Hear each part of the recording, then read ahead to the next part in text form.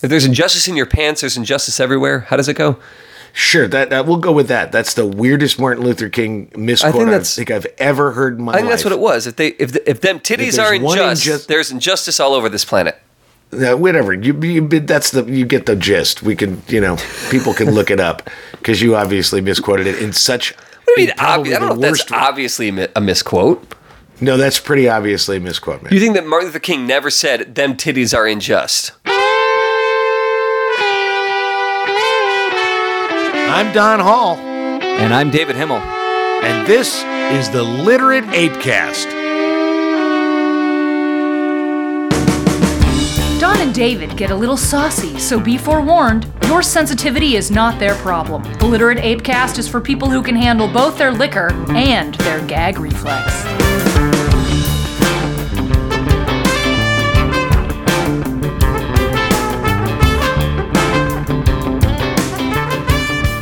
How much cultural change is required or is responsible or is necessary to accommodate the smallest slices of the culture?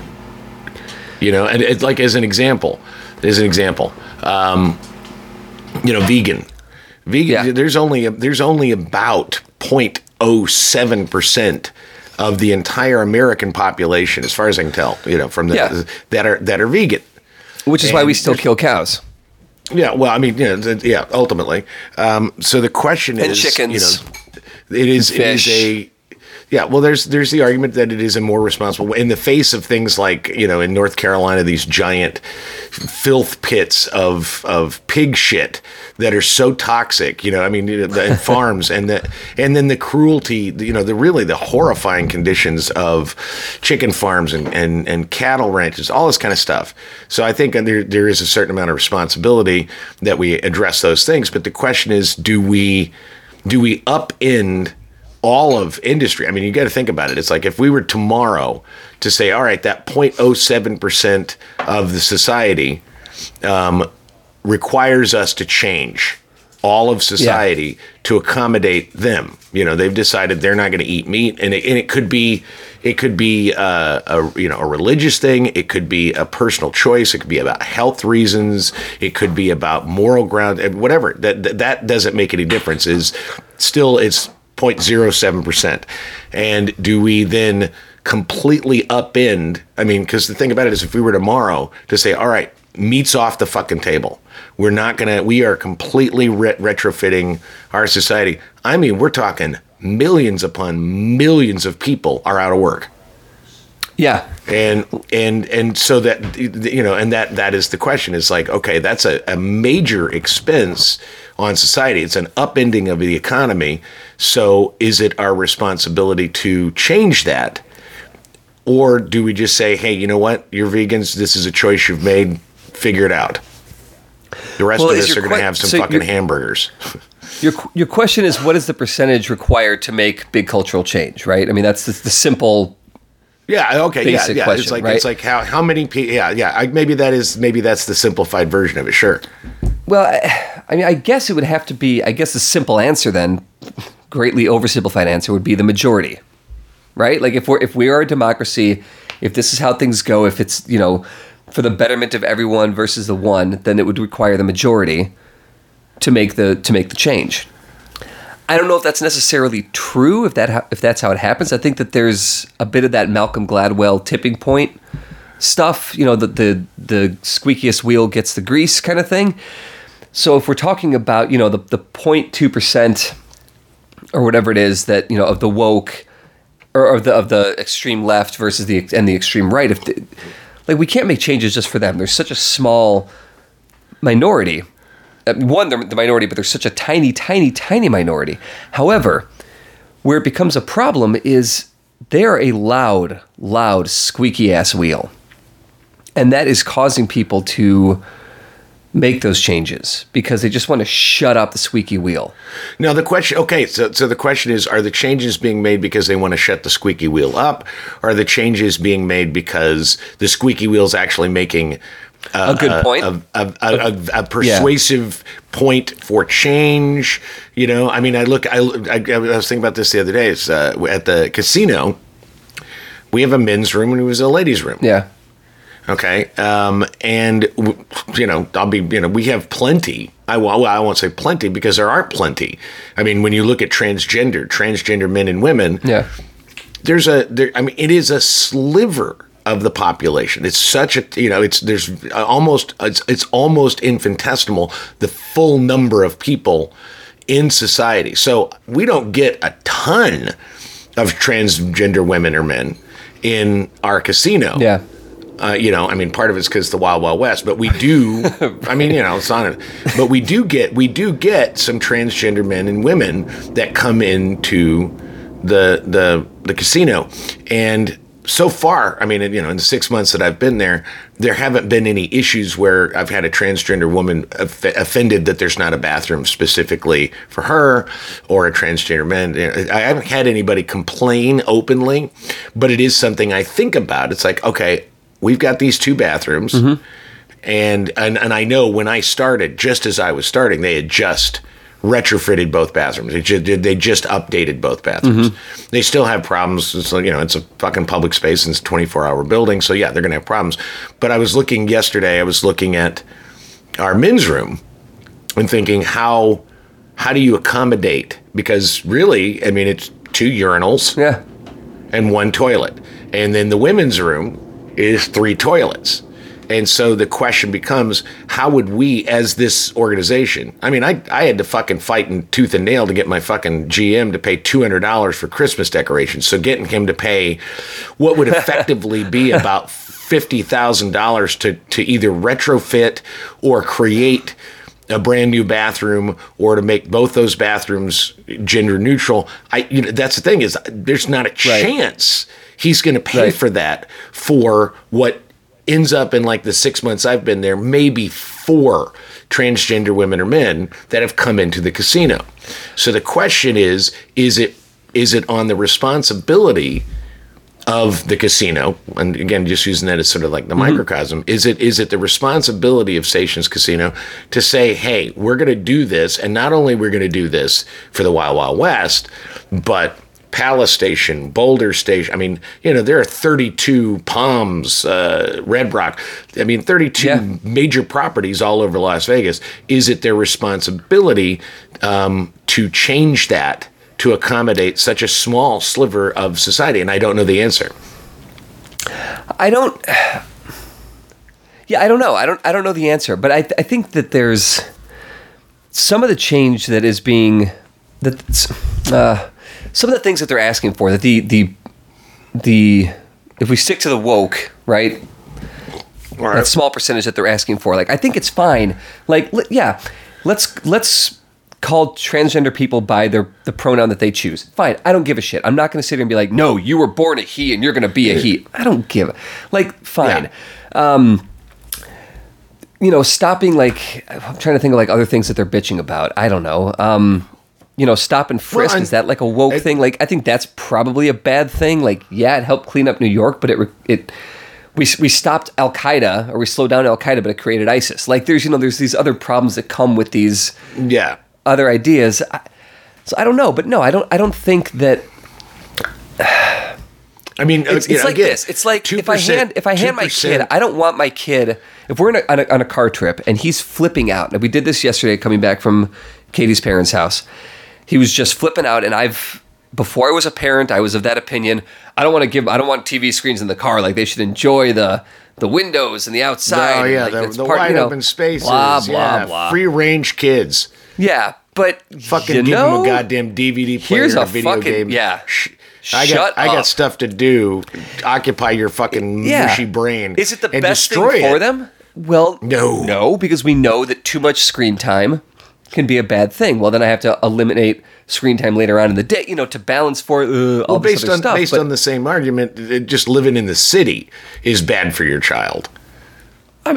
Or is it? Because now he's exposed to noises and different kinds of people and different things. And concrete and pollution and, cars that run over bicyclists and, sort of like this, let's put everybody in the room and let's let them fight it out kind of bullshit that is the urban experience.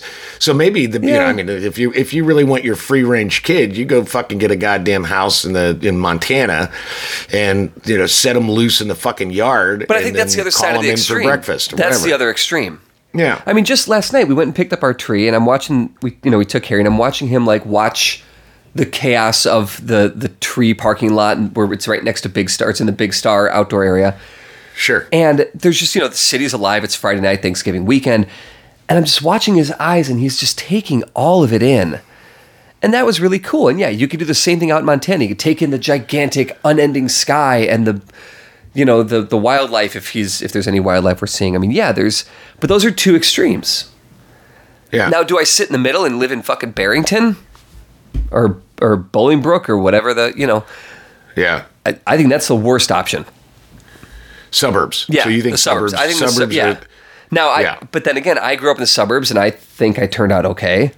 It's really more, it's more that's for a me. Subjective opinion. It's a subjective, that's a subjective opinion. Yes. But I don't know. I mean, I don't know what to do. I think that the people that are making the decisions, the legislators, they're in a tough spot. Yeah, Nancy Pelosi's in a tough spot. Yeah, well, it's things like, and it is across the board, and it's not just about the woke. I mean, that's the thing is, it's easy to pick on the woke because they're easy to fucking pick on. Well, right now they're the loudest. Them and the right. Well, they're not the loudest. And the They're alt-right. not the loudest. When you look at, and I can't even think of the fight, like the Ben Shapiro's and the what is it, Rubin, and is that they're fighting, in their opinion, the righteous fight for the freedom of speech. They don't believe hate speech should be, legislated against. Jordan Peterson came to fame because it wasn't that he has a problem. And that's the thing I think is so funny is people don't bother to actually listen to these guys because I understand why, because it's so easy for them to be lumped into rabid, toothless fucking, let's go out there and lynch us a black man. Those guys, it's so easy to kind of lump those together. That was good. But Jordan Peterson came to fame not because he didn't think that transgender or not even transgender, just that gender was fluid. It's not that he has a problem using the pronouns. His problem was he didn't want it to be illegal not to. That if somebody says I'm a woman and he decides that person is a man, that he's fine saying her and she, but he doesn't want the government telling him he has to say her and she. I don't think it should be illegal either. I think that's a little much. Well, I mean, that's kind of how and so you look, and they're a small sliver. That's the thing is you look at these right wing, these conservative intellectuals, and there's not a whole lot more of them than there are the woke, but they feel they're fighting a very righteous cause. Yeah. And for the most part, I mean, that's the thing is I like, again, breaking down what you see on the internet and sort of like the academic arguments about some of this stuff versus actually living in the world among people. Right. I don't see a whole lot of freedom of speech issues in the casino. And again, the casino is, I'll say it again, and I'll probably say this for as long as I'm working in casinos, is it feels very much like the distillation of what the American melting pot's supposed to be. Yeah. Because I walk in last night, it's Black Friday, we were packed. I mean, we were packed. Yeah. Now, what we've got is I've got, in the room, probably I want to say there's probably, at one point, there were probably 120 people in the building, which is a lot for our property. It's just fucking packed. And I'm going to say probably just on my walking around and serving drinks and helping out because we were understaffed. So I got to bartend last night too. Fun. But we have, on one end, we've got some, I won't call them homeless because if they've got enough money to actually gamble, sure. So they're wearing the rough clothes. They're, you've got those guys. You've got some black men and women that are gambling. You've got some Asian men and women that are gambling. We've got this group that was hired by Amazon to come and set up. That Amazon's having this big thing, so this is the group that comes out for EDC, and they build the stages. They build all the stages and all the stadium kind of stuff. And these guys are like the most patchouli goddamn bunch of fucking scumbaggy looking hippies I ever saw in my life. I love them. They're fun. Yeah. But they've got rooms for like 3 weeks, so they just come in the evening and just fucking throw down. I have to pull them aside and say, no, you can't bring your own bottle of Jameson and just drink out of it. You can't do, And you've got guys that have. I mean, I got a guy that looks just like a regular guy, wears jeans and a t-shirt, but this guy has put in the property so far this year, and now we're at the end of the year, but he's put $1.5 million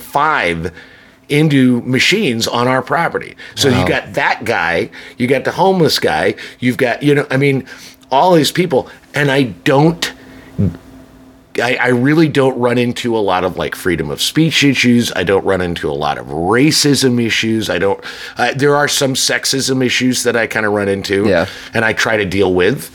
You definitely have sort of the intersection of prostitutes and Johns, that kind of thing goes on. But, so it's almost like these small slivers of society are creating, for them, they're mountains. Yeah. For them, if you are a black man and you're pulled over by a police officer, despite the fact that only 2% of police shootings could even be considered racist, it is a sliver, but it's such a big movement. There's so much traction. Anybody else, anything else, if I were to say, you know what, David, 2%. Actually, I'm going to back up. If I were to say, David, you know what, yesterday I was tripped by an 8th grade girl and I videotaped it. And now I'm going to go around and I'm going to find as many different phone videos of 8th grade girls tripping middle-aged white men. Let's find them. I guarantee you I'm going to find, maybe 50 videos. And I start putting those up. I'm making an epidemic out of what is not that. I mean, overall, it's not cool for 8th grade girls to trip middle-aged white men. Right. It's kind of unjust. It's kind of a shitty thing to do. But it is hardly an epidemic worthy of all of society upending itself to adjust and remedy. So the question is, what is the percentage of injustice, or the percentage? And my biggest concern, and then I'll let you say some stuff, is it's sort of like the Dick Cheney, and I've always gone back to this, and I've written about this before, 1% doctrine, which is his belief was if 1% of the Middle East are terrorists, then they're all terrorists. Right. And I have a real problem with this tiny percentage coloring the entire society. I'm just curious about that. Let's take a quick break, and then I'll respond to that, because I've got issues with the way that you look at the police shootings. Literate Ape presents Bug House, a 75-minute show designed to interrogate concepts, proselytize truth, and dissect popular thought through a lens of skeptical artistry. 3 bouts, 6 warriors, 3 decisions. Bug House aims to definitively answer the most and least important questions of the day. You can find the Bug House podcast on Apple Podcasts, Stitcher, or at literateape.com. Here's the thing with the police shootings. Yeah, there's a small percentage of police shootings shooting unarmed, innocent black men. Except, hold on. More white men than black men are shot, and it's more innocent white men are shot than. Just get hard numbers. Hard numbers. But I'm not saying it's right. I'm just saying let's get hard numbers. The reason that the shooting of black men by police has become such a boil over movement is because it's part of a systemic problem. It's the straw that is breaking the camel's back again. There is that's fair. It's That's fair. so I don't think it's just about the shootings. It's the shootings on top of the harassment, the years, the decades of harassment, the incarceration rate. I mean, it's part of a larger problem. I think that is the issue. So that's why it needs to be fixed. It's not just cops shooting black guys. Like, yeah, numbers are small, but it's part of a much larger very obvious systemic racial problem. And on top of that, it's the cover-up that goes into these things. So when there is a problem, it's not just, oh, well, yeah, our cop did that. Well, he's going to be, on leave with pay, some bullshit like that. It's a huge cover-up. It's a the slap Laquan on, McDonald in Chicago is a huge thing. So I think that's where that comes from. So all right, so and then okay, because now I think so it's not about the percentage. It's about the level of malevolence behind that's going on. Yeah. It's still, because and this is my issue, it still is problematic for me in that, and I'm not even talking about like Black Lives Matter. I mean, to me, it's a larger question of what is that sliver, that tiny sliver of society. How seriously can we take that when it comes to the concept of an epidemic? And again, we talked about this when we talked about the men's rights thing. Is if 2% of men are killing themselves, and it's way more than that. Yeah. That's not important. But 2% of innocent people being shot, that is. So who gets to decide it's like we're talking about, if it's not the percentage, it's not the size, it is what we as a society have decided is morally enough. It's like it's ended. We're no more.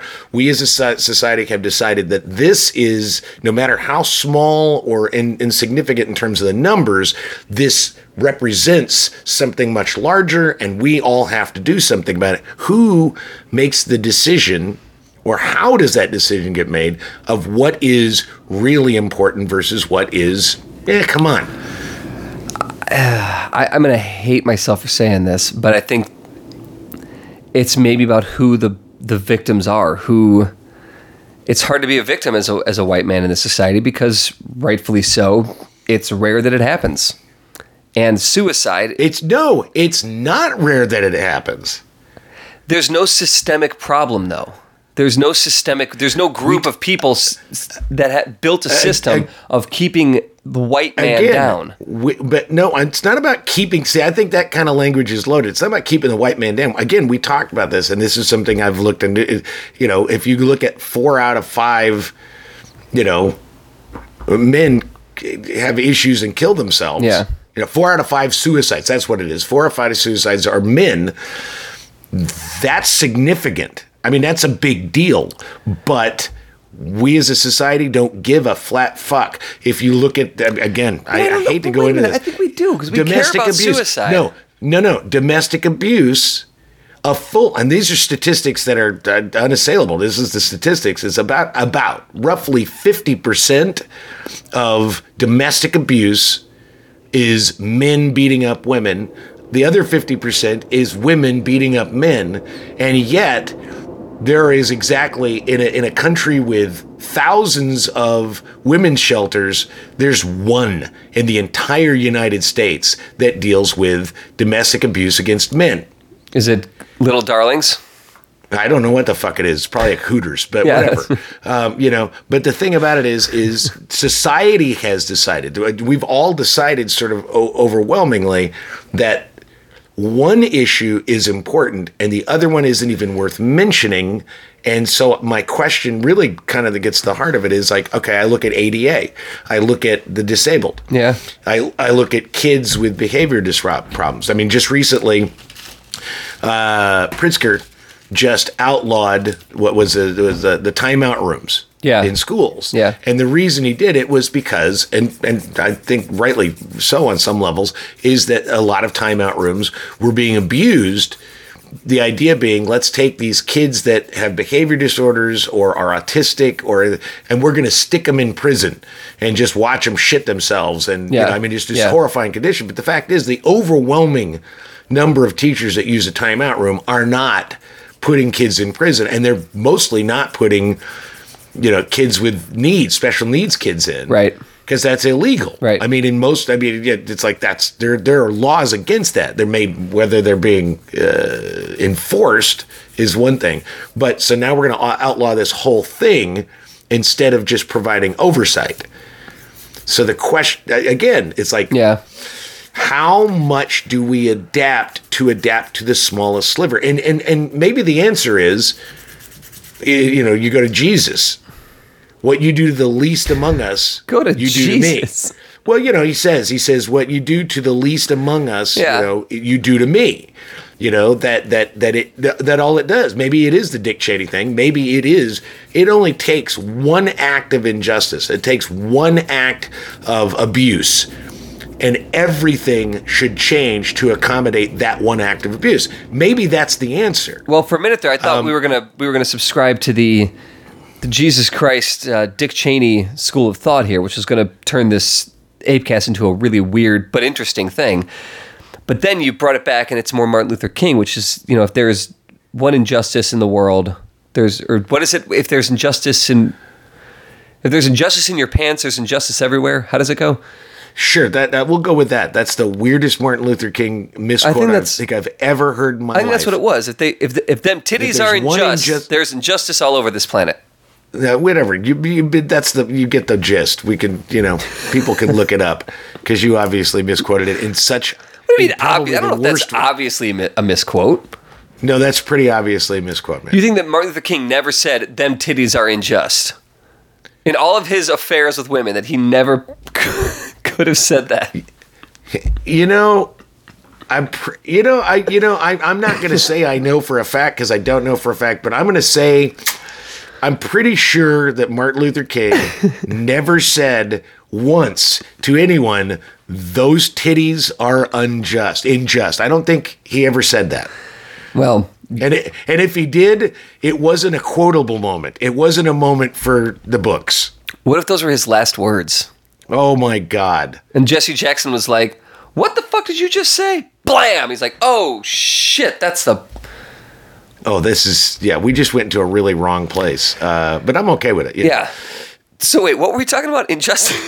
Well, no, we're talking, maybe the answer is if we have, if there is one person, it kind of goes to the concept of Me Too. I just read this very weird Medium article.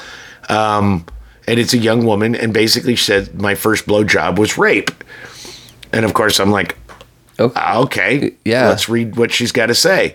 And basically it was that, she was with this guy and she felt he was, years later that he was manipulative because he would say, let's go out and then go out with his friends instead. So, it was all this kind of stuff. It was just a bad relationship. And then they got a little bit drunk and they went out to his car and he unzipped his pants and pulled his dick out. And they've been dating for, like a year. So it's not like, that was necessarily it's not like they just met and he pulled his dick out.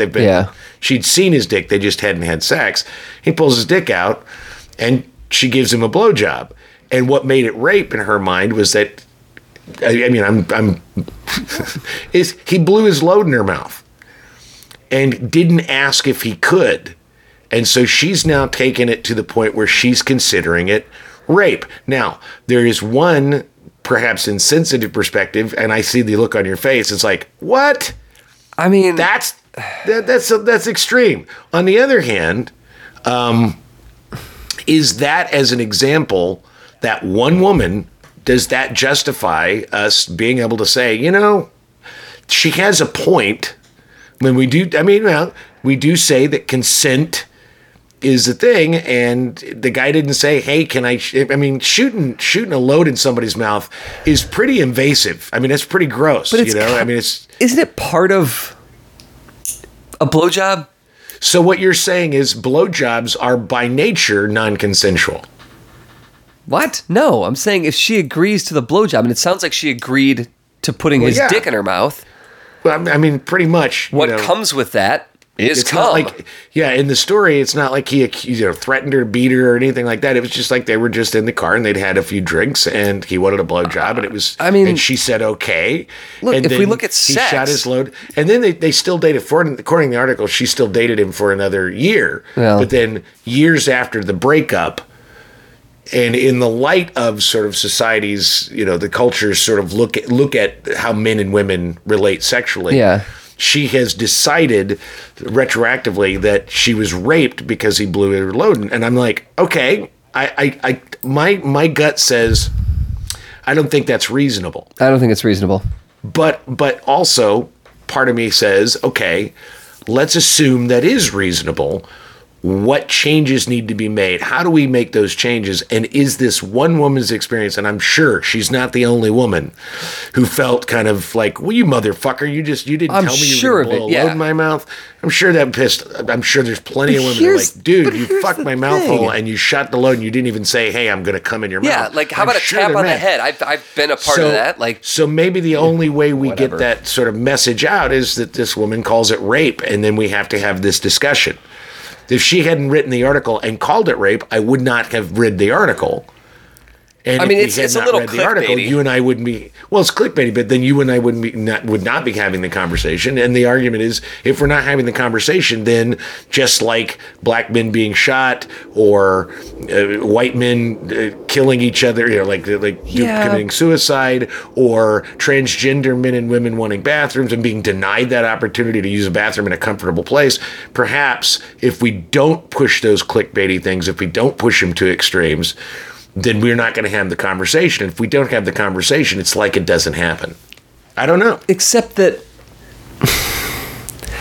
a transgender person being able to use a bathroom in comfort, and quick side note, I don't know that there is, everybody's different, but I don't care if the bathrooms are multigender. I'm as nervous shitting or pissing in front of another, I'm not nervous about shitting or pissing in front of another man. But it's like, I'm not going to blow my ass out. I try not to blow my ass out as hard as I can if there's somebody else in the stall next to me. Man or woman, I don't give a shit. That's just being polite. Right. David. So, but that may be part of the problem. Some people saying, well, I don't want to blow my ass out in front of a woman. I don't know. I don't know what people's issues are. Fine. But there's a difference between that and the systemic problem of police violence against black people and a guy getting a blowjob from his girlfriend, which she clearly consented to. She's not calling the blowjob rape. She's calling the coming in her mouth rape. That's as I understand, just part of the problem. But that's not a thing. Oops. And David, give me a heads up if you don't want it. And David, going back to your thing, perhaps the shooting the load in her mouth is the straw that broke the camel's back in the systemic abuse of power dynamic between men and women. Just like the 2% of people being shot by police, innocent people being shot by police and cover-ups, is the straw that broke the camel's back of a longer history of systemic racism. Sure. So sure. Again, it's thorny stuff. If she had said after that first time blowjob, and the next time she says, hey, listen, I'm going to suck your dick again, but this time, can you let me know when you're going to blow? Because I don't want it in my mouth. I'll totally finish jerking you off. We'll do all this other stuff. Fine, whatever. I'll lick it after you blow it. Fine. But just, I don't want it shot down my throat and covering the roof of my mouth. It's gross. And then he still doesn't let her know and does the angry dragon for her. That's when you hold the head, and it... Yeah. That's what it's called? Yeah. So because then you blow so hard and your head is forced down into your dick that it comes out of her nose. It's disgusting and not okay. That's not okay at all. I can't even believe. Yeah. I didn't even know there was a name for that other than just shitty asshole. Yeah. Well, shitty asshole's a whole different move. Okay. But yeah, and if she tells him that and then he just goes ahead and doesn't let her know, then there would be a systemic problem. But we don't know that she did that. Did she ever say anything to him? Because look, the thing is, you're focusing on that one incident. Going with your analogy when it comes to Black Lives Matter, it's not about one incident. It's a straw that broke a larger back. It's this. Is that a larger back though? We don't know about it. Is there an issue with women saying, "Stop coming in my mouth. I don't want you to come in my mouth"? Louis C.K. was completely. I mean, he's going to be fine, but I mean, he was completely canceled. Because he asked 5 women, "Can I masturbate in front of you?" They didn't say no, so he did, which is all fucked up. I'm not saying it's not fucked up, but the reality is there was no. If any one of those women had said, "No, you can't masturbate in front of me," I'm pretty sure he wouldn't have. But because he was in a place of power over these women in the comedy world, they didn't feel comfortable saying no.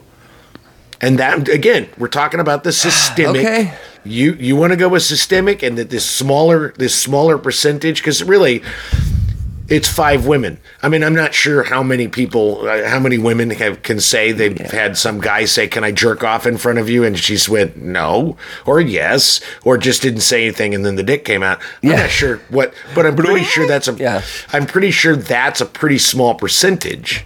Yeah, I don't know. So I don't know that I can answer it. It's still part of a bigger problem. I don't know that I can. Or not. I don't know, because I don't know what it's like to give a blowjob and have somebody come in my mouth and feel like I can't tell them don't come in my mouth. Like I don't know. Like I said, I'm pretty, to make it, but I'm pretty sure it's not more than 2% of women in the world, are in that situation. And if that's the case, is that a big enough number or a big enough injustice to up in society and change things? What percentage is required to create, and I won't even say cataclysmic, just massive change? Because we can't even, as a society, we can't even agree to change things. We can't even get rid of fucking coal mines. Right. And, talk about a small percentage of what we actually, first of all, small percentage of people we actually employ in coal mines. Yeah. The small percentage of businesses that actually use fucking coal as a this is not a massive issue. However, it has become one, and we have allowed it to become one, so it becomes representative of a straw that breaks the camel's back. So I'm curious about that. I don't know. I don't know, because it also comes down to what the individual cares about. Like me, I don't think that blowing a load in someone's mouth is a big deal. Just the same as I don't think that there should be a law against women farting while you're going down on them. I think that that's just as intrusive, and I've asked them not to do that, and most of them have decided to not fart while I'm going down on them. So no problem there. So I don't see the surprise cum in the mouth from a thing that is designed to pull cum out of the dick. God, this is a weird conversation. The thing about it is, I knew if I brought in the article about the woman getting cum, that's all you'd talk about. That's all you're focused on is dicks and cum, because this is, you were in the suburbs and you turned out all right. I'm questioning it more and more. Well, I got a lot of blowjobs in the back of cars in the suburbs, and a lot of the cum didn't go in the mouth. It went on my shirt. I remember one specific time, and I was so angry. I'm like, fuck, I got to go back into the party with fucking cum on my shirt now? All right, Simeon cohort, here's Don and David with the 6 things you should do for the week. My first thing is a read. It's on Medium. It's called, the headline is Capitalism and Ideology? Give it a read. It's interesting. Who's it by? I don't remember. It's on my phone. My phone is being used to record this. I cannot remember. It's an author that I have not read before. Her name does not ring a bell. What's it called again? Is Capitalism an Ideology? All right. Mine is also a read. It is in The Atlantic. It is entitled How America Ends. Ooh. It is by Yanni Applebaum. And it really breaks down. It's like, here are some of the problems that we're facing culturally, but his go-to, that the biggest question he posits is that in the next couple of decades, what is being called the browning of America is that the white majority is going to become a minority, and that are we going to, as a democracy, be able to handle it? Going to the heart of, does the minority run things, and if that is the case, how do we balance that? It's a pretty good article. Yeah. I actually really enjoyed it. Okay. My next thing is a watch. It's on Netflix. It's The Irishman. All right, yeah, that was one of mine too. Yeah. So yeah, have you seen it? Did you watch it? My plan was to watch it last night, but this flu has gotten me down. So tonight, I'm going to rest all the rest of the day, and I'm going to pull it together to sit on the couch and watch it tonight. I think it's funny that neither one of us have watched it, and yet we're both recommending it. Well, yeah. I mean, it's fucking Scorsese. How can it be wrong? De Niro, it's Pacino. I mean, yeah. No, I and the thing about it is, what I'm trying to figure out is, it's 3.5 hours long, and I don't want to. And I understand people watch this shit in pieces. I don't want to watch. I don't want to watch it in pieces. I want to sit down, and for 3.5 hours, I just want to sit and watch the whole goddamn thing, because that's how Scorsese intended it. And I'm all right with that. I was ready to watch it last night. I was ready to watch it over the weekend in Hammond on our iPad. And Katie goes, "No, this needs to be watched on a big screen. Our TV is much bigger than our iPad." So I'm gonna watch it on the iPad, because that's. But your iPad is not that much smaller than my TV. That's why. All right, that's fair. And then last night I wanted to watch it. Katie goes, iPad. "You feel like shit. You're going to fall asleep." I go, "But I really want to watch it." She goes, "David, do yourself a favor. Feel better. You'll enjoy it so much more." So I got to give my wife big credit for that. Yeah. Katie's right. All right. So yeah. So my second one is watch The Irishman. So we both said watch The Irishman. So everybody should fucking watch The Irishman. If you don't watch The Irishman, we're going to come to your house and come in your mouth, whether you want it or not. Right. Oh my God, guy. Oh God. Can't believe you said that. No, I didn't. There you go.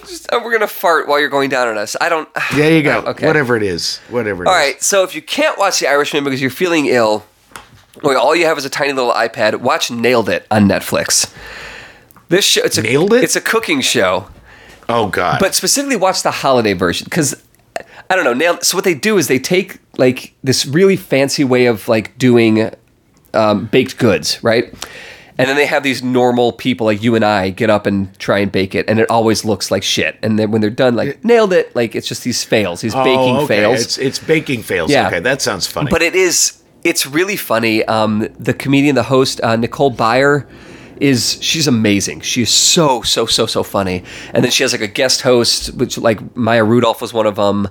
Cool. And then the other co-host is Jacques Torres. He's an actual baker who's French, and he's very funny. It's a really, really fun show. It's quick. The episodes are quick and stupid, but they're a lot of fun. And watch the holiday version, because it's a great way to get in the holiday spirit. Because that's the way to get into it. And my last is a read. Again, I love Mark Manson.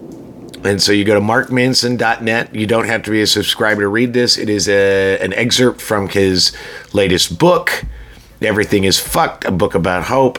The article is The Uncomfortable Truth.